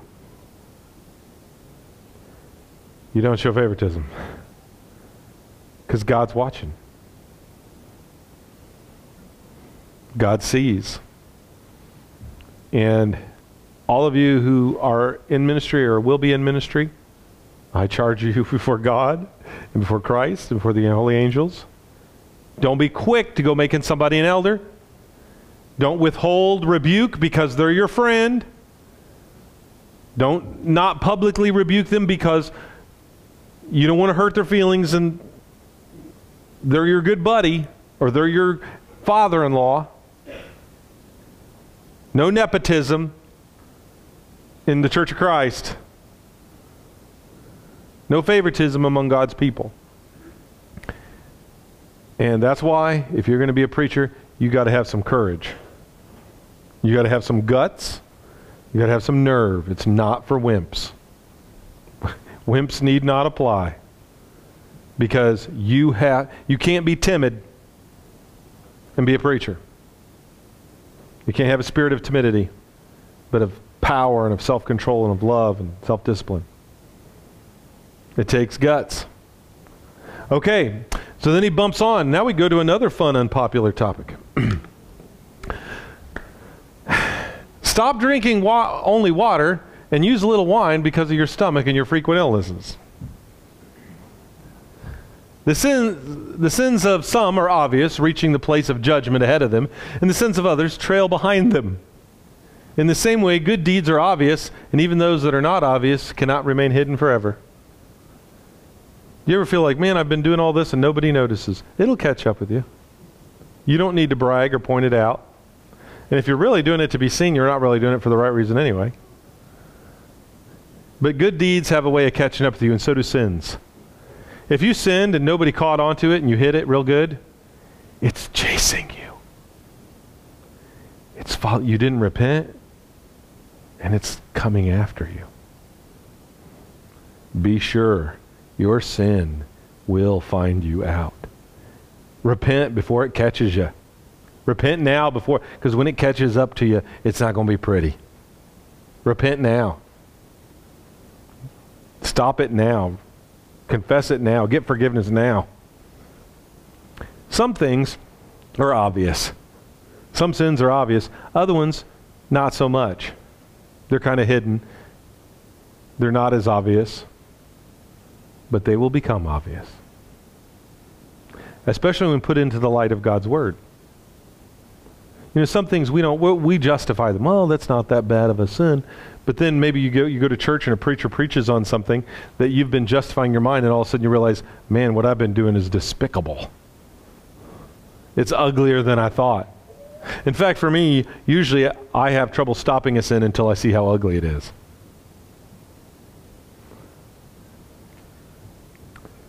You got to hate sin. And to hate it, you got to see how ugly it is. And to see how ugly it is, you got to bring it into the light. Some things look cute in the dark, right? All the women are good looking at closing time. And sometimes things look good. Well, that's not so bad. That's not such a big deal. Well, blah, blah, blah. Today, when I was a kid, universally among all Christians I knew, everybody considered drinking alcohol a bad thing. Today, the vast majority of people I run into, they're Christians. They're like, well, you know, as long as you don't get drunk. And social drinking is just fine. Drinking alcohol, nobody wants to take a stand on it. Nobody wants to, you know. And this is their favorite verse. Drink a little wine for your stomach's sake and your frequent ills. See, it's okay. There is no part of this verse that advocates for nor justifies social drinking. In fact, I want to ask you a question. Why was Timothy only drinking water? Because Christians weren't drinking. There's other things that you got to understand. The alcohol today is different than the alcohol back then. Now, did they have hard alcohol back then? Sure, but it wasn't as readily available. It wasn't mass produced. There wasn't a brewery on every corner like there is now with their own custom local brew. And there wasn't a winery. Even when I was a kid, I didn't know of any wineries where one could go and hoity-toity drink some wine and taste some cheese. There wasn't any wineries when I was a kid. Now they're everywhere. It used to be like something out in California. Now everybody's got a wine. I'm going to a local winery, sample some wine. I'm going to go down to the bar and have a drink with my friends. And this has been advocated. I had a kid that didn't believe in drinking. He goes off to Johnson Bible College and he gets taught there that it's just fine. Comes back and tells me, you know, most preachers, if they want to understand people, they probably ought to spend a year or two as a bartender first to just understand the world.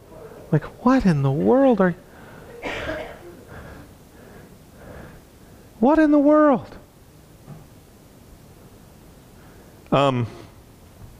Today, our drinks are professionally, scientifically made at a high alcohol content, way higher than I left my grape juice sitting out in an animal skin sack for a week. And they're 10% alcohol or more, and they're scientifically designed to give you that warm feeling. Make you feel all warm. I don't want to get drunk, I just want that little warm feeling. Newsflash, you got the warm feeling, you're drunk. You got that little buzz, you're drunk. That's what being drunk is. A lot of corporations today, I've seen them, they used to be, you could have a drink of alcohol over lunch, and now they won't allow it anymore. Because they realize even just one drink was affecting the performance and the work performance of their employees. And all you got to do is take a couple drinks and drive, and you're getting arrested and you're going to jail. You can a couple drinks and get behind a wheel and you're going to jail. And you're telling me it's okay for you to sit out in the backyard after mowing the lawn and kick back a couple drinks and you're not getting drunk? Whereas if you got in your car, the government would tell you, you're drunk.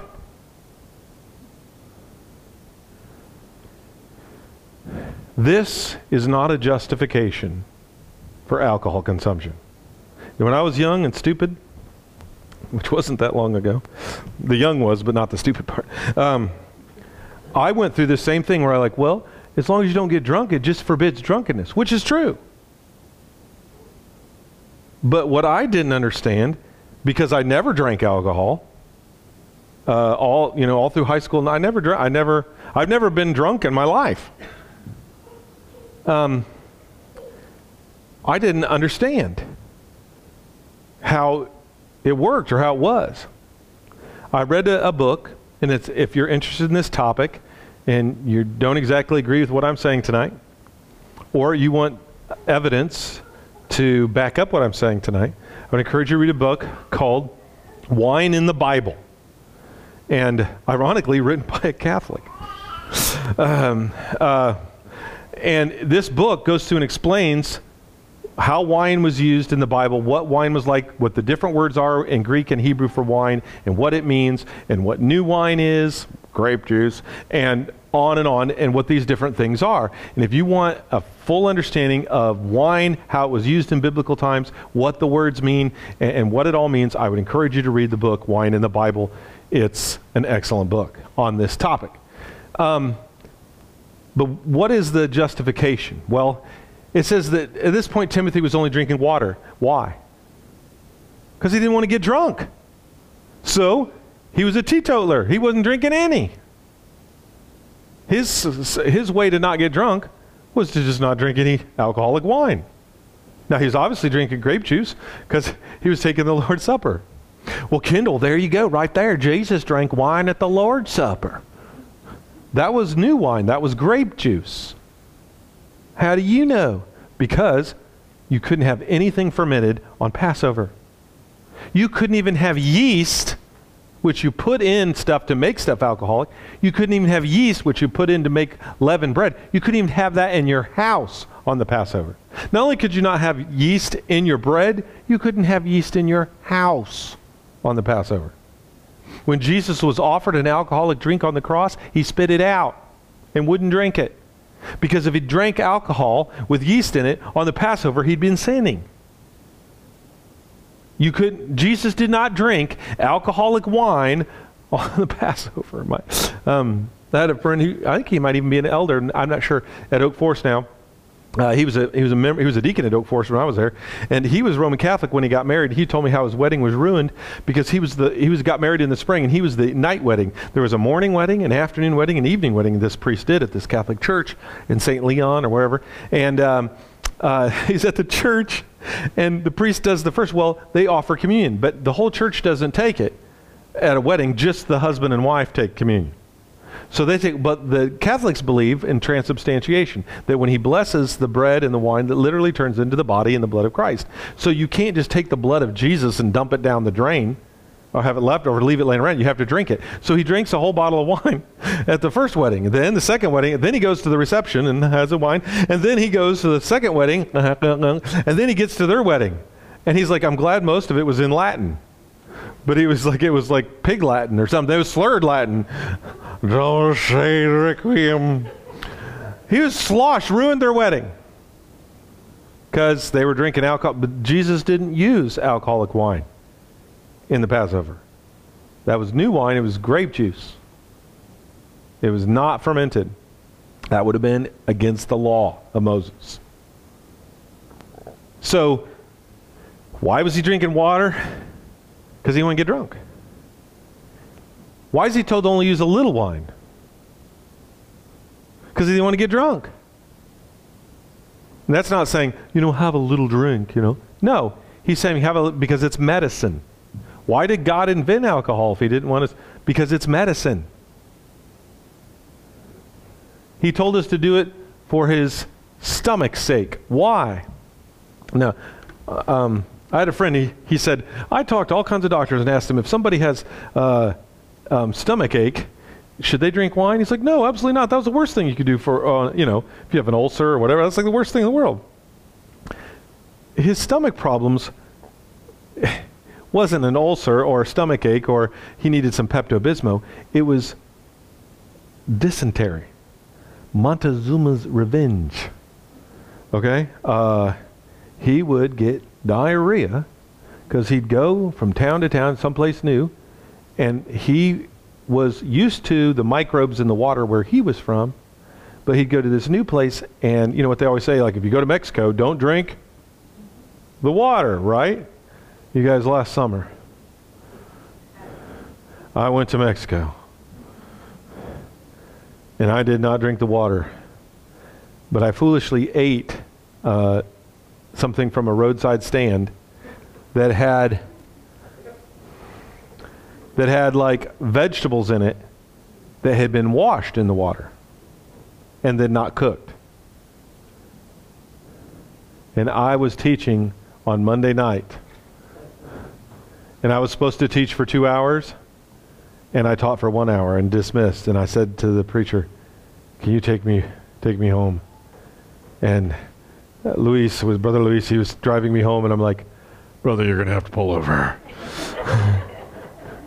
And I went to open the door and throw up. And the next thing I know, I wake up. I'm laying passed out. I fainted. Passed out in the street, laying in my own vomit, with Annie over me going, "Oh, baby, are you okay?" And Brother Luis going, "Father, please be with you." I was praying in Spanish over me. I'm like, I got the full Mexican experience. 2 days and lots of antibiotics.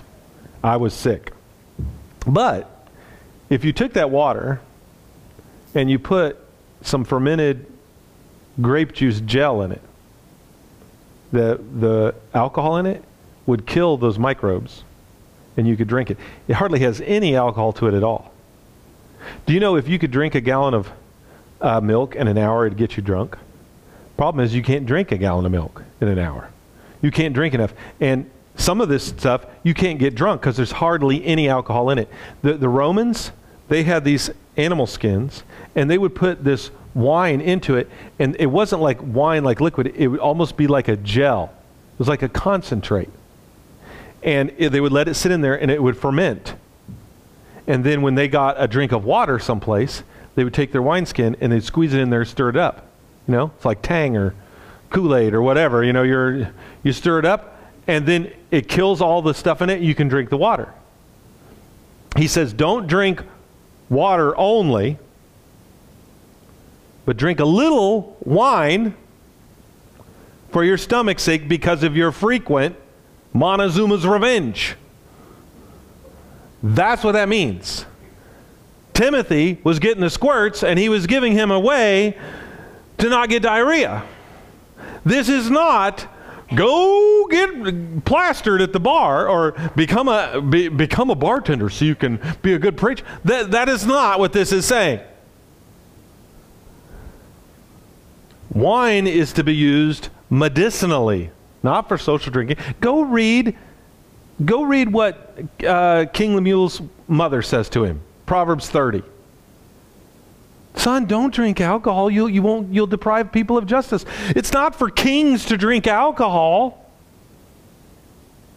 Somebody tell our president. It's not for kings to drink alcohol. That's for people who are sick and dying who don't want to feel pain. Because it numbs you. It's medicine for sick people. It's not, Now, have I drank alcohol in the past, 30 years? Yeah. It's called NyQuil. And you go read it's like 90 proof. That stuff will knock you out. You can't drink NyQuil and drive. And if you drank enough NyQuil, if you suck the whole bottle down, you get drunk. That's alcohol. Unless you're getting the Dayquil, which doesn't work. It's medicine. Is it wrong to use alcohol as medicine? No. Here he says use it as medicine in small doses. You ever see the little cup that comes with your NyQuil? It's like the coffee cups in there. It's tiny. It's like a communion shot glass. It's to be used medicinally. Now, some sins you'll pay for in this life. If not, you'll pay for it much worse on Judgment Day. Some are obvious now, and some kind of sneak up from behind and get you. Sometimes good and evil are not obvious. Sometimes it's not as obvious. Figure it out now before Judgment Day. And don't get confused. Why is that verse with this verse about alcohol? Why does Timothy pair those two things together? Because there's a good use and a bad use for alcohol.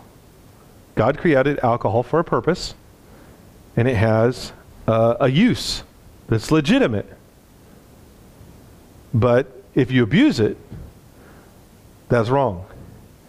And if you are using some pain medications for pain, a little small doses for a short amount of time so you don't get addicted to it, that's fine.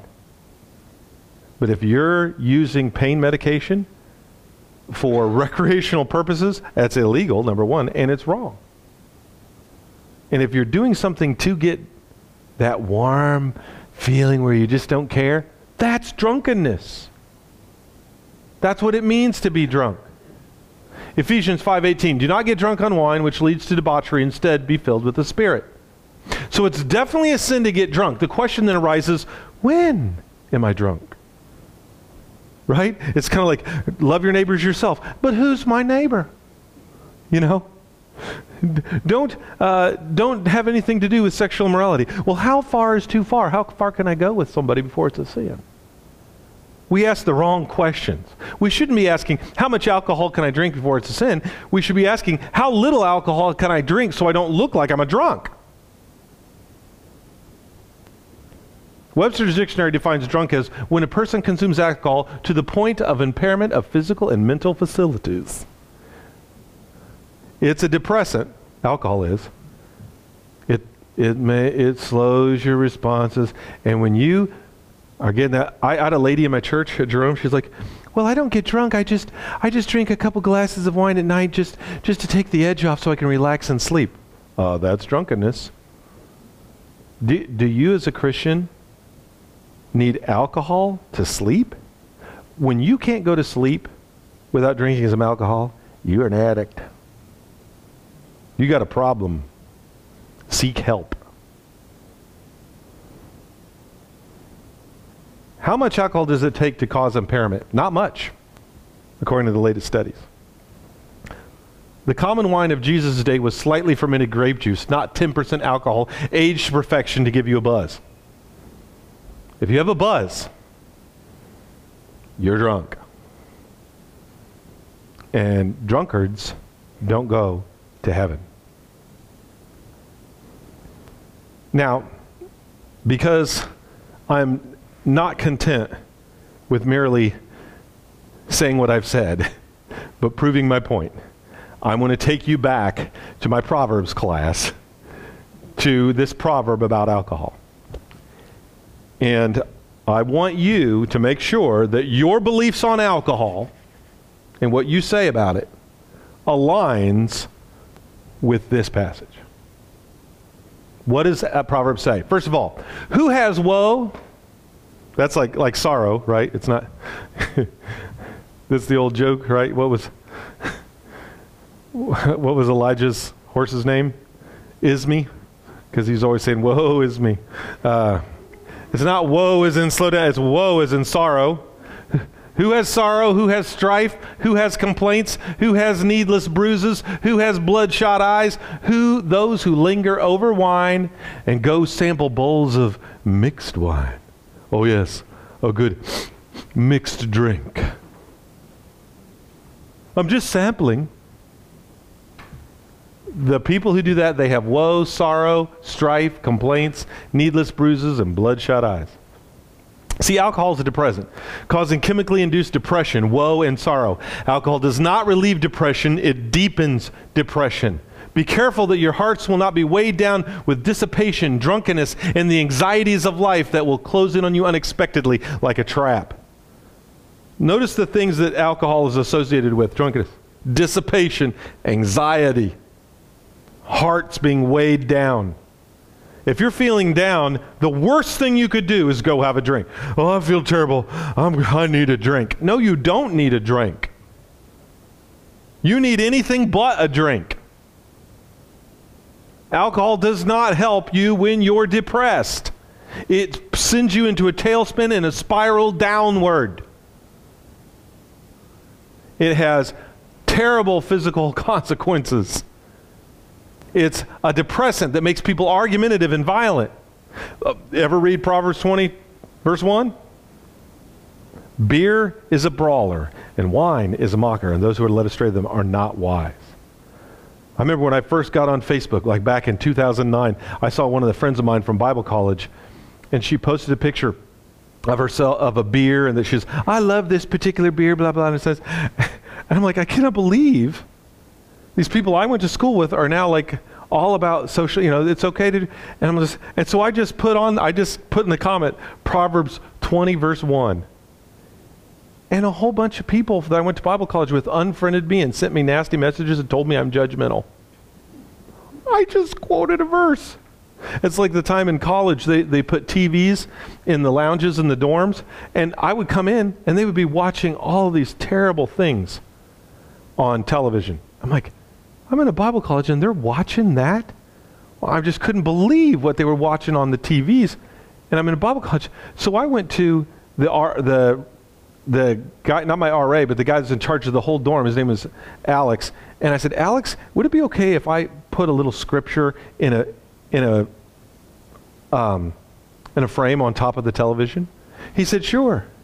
And so I just put a couple scriptures about not, whatever's noble, whatever's pure, whatever's lovely, whatever's true, think on it. I just put some verses like that. I put it up there, and people would turn it down, people would knock it off, and eventually somebody threw it away. It disappeared.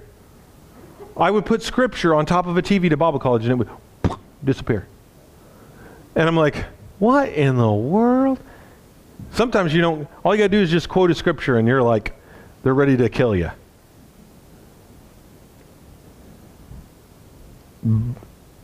A bar fight is that's like a common thing.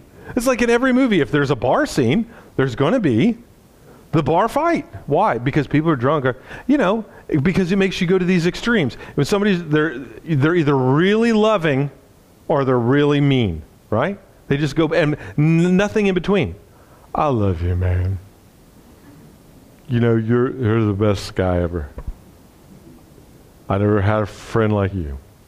I love you. Come here, man. Come here. That's one side. And then 2 seconds later, I'm going to kill you. I'm going to come. And they're like throwing fists and stuff like that. That's what happens when you're drunk. You're just stuck on stupid. And that's why there's needless bruises, injuries, deaths. 70% of motorcycle deaths are alcohol related. Something like 45-50% of car deaths are alcohol related. If people would just stop getting drunk, the number of accidents would just drop. Death, it kills. And not just the person who does it, but other innocent people. Alcohol is a scourge when it's abused. It's supposed to be just medicine. But people, look what it says in verse 31.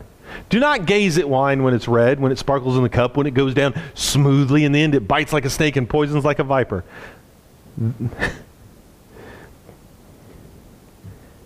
You expect me to believe that when Jesus turned the water to wine, it was hard alcohol? That's what you expect me to believe? You expect me to believe Jesus turned it into the kind of wine that we have today? You really believe that? That's what Jesus did. He served these people that something the book of Proverbs says don't even look at. The Bible says that when it's the hard stuff, when it sparkles in the cup, when it goes down smooth, when it's all the bubbly, don't even look at it. It doesn't say don't drink it. It says don't even look at it. Don't sit there and tempt yourself with it. Don't even gaze at it. Because sparkling smooth alcohol is compared to what? A deadly snake. It's poison, in other words. It's slow suicide. It destroys your liver. It destroys your kidney. It destroys brain cells. Every time you drink alcohol, you lose brain cells. And folks, those things they're not coming back. Alcohol is not something you want to consume on a regular basis. Proverbs 23:33, your eyes will see strange things. Your mind will imagine confusing things.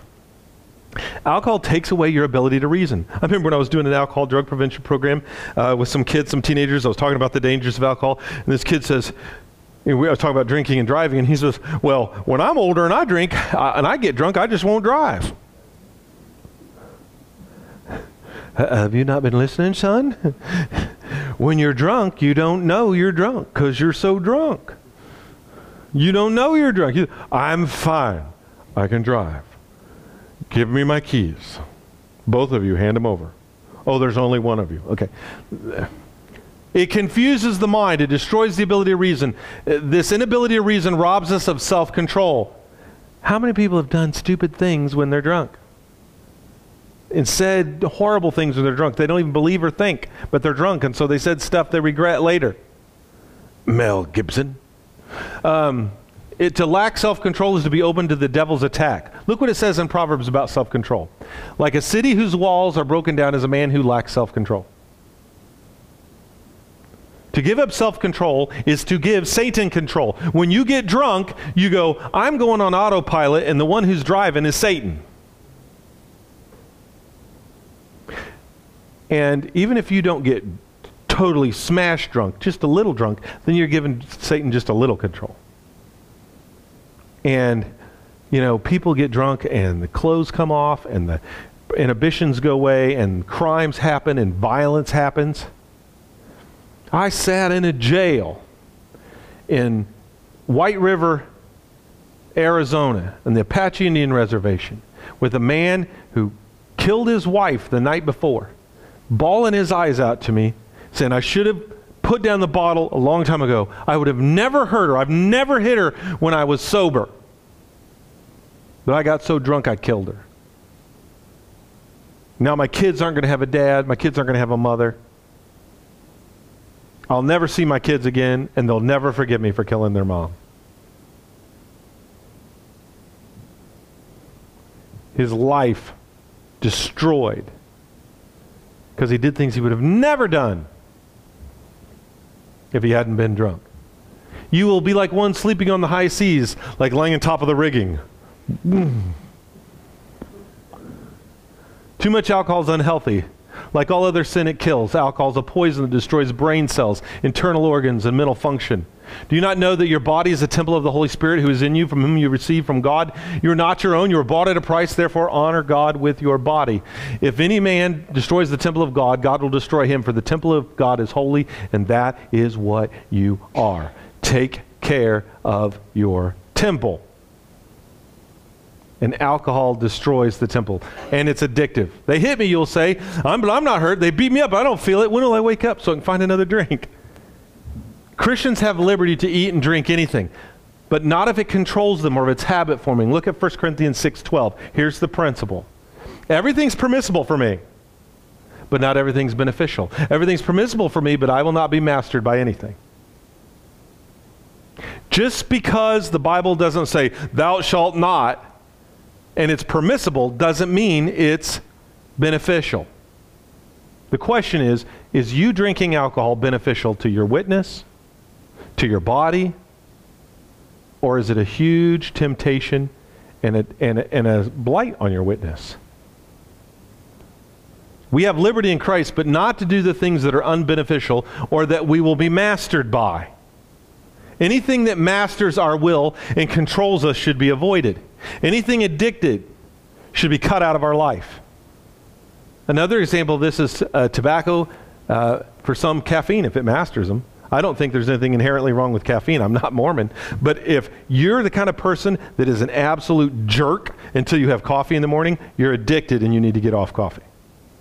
If you've got to have coffee or you are a bear to handle, you need to repent and stop drinking this stuff. Because you are allowing your mood and your emotions to be controlled by a substance. Anything addictive is bad. And I don't mean I don't have Facebook on this phone because it's not healthy for me. Is it permissible? Yeah. Was it beneficial to me? My spiritual walk? No, it was not. So I don't have it, even though I enjoyed it. Too much. You say, well, that's a dumb thing to be addicted to. Yeah, well, so are some of the things you're addicted to. So. Yeah, thank you. 1 Corinthians. Do not know that the unrighteous will not inherit the kingdom of God. Do not be deceived. Neither fornicators, nor idolaters, nor adulterers, nor the effeminate, nor homosexuals, nor thieves, nor covetous, nor drunkards, nor revilers, nor swindlers will inherit the kingdom of God. Drunks don't go to heaven unless they repent. And if you have a drinking problem and you're struggling with substance abuse, I feel for you because it can be a real addiction. Then I want to encourage you to get help and to break the addiction. And even if it's just a casual, every once in a while, giving yourself a little buzz, repent. If you're drinking enough alcohol that it changes how you feel, you drunk. And that's a sin. Because it's slowing your responses, it's affecting your body, and the fruit of the Spirit is love, joy, peace, patience, kindness, goodness, gentleness, faithfulness, and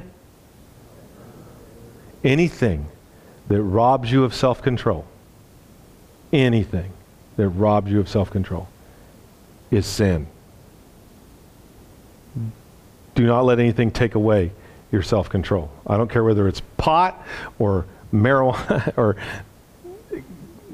any kind of drug or alcohol or a relationship. Don't let anything rob you of your ability to control yourself. See, the ironic thing is when you give yourself over to God and give Him control, He gives you self-control. So that is chapter 5. Next week, we will dive into chapter 6. Father in heaven, thank you so much for our time together tonight. Thank you for your teachings on alcohol to help us avoid the stupidity of alcohol abuse. And I pray, God, if there's some caught in the devil's trap with alcohol, with drunkenness, or with addiction, that you would help them to find the help and that they could get the help they need. Lord, I don't want to judge those people because I've had my own addictions and my own sins in my past. Mine's different than theirs, but I've had my own. And you delivered me from them, and you've given me victory over them and forgiven me. And I pray, God, that they can find that same deliverance that I found from my sin, that they can find that same victory, and they could get the help.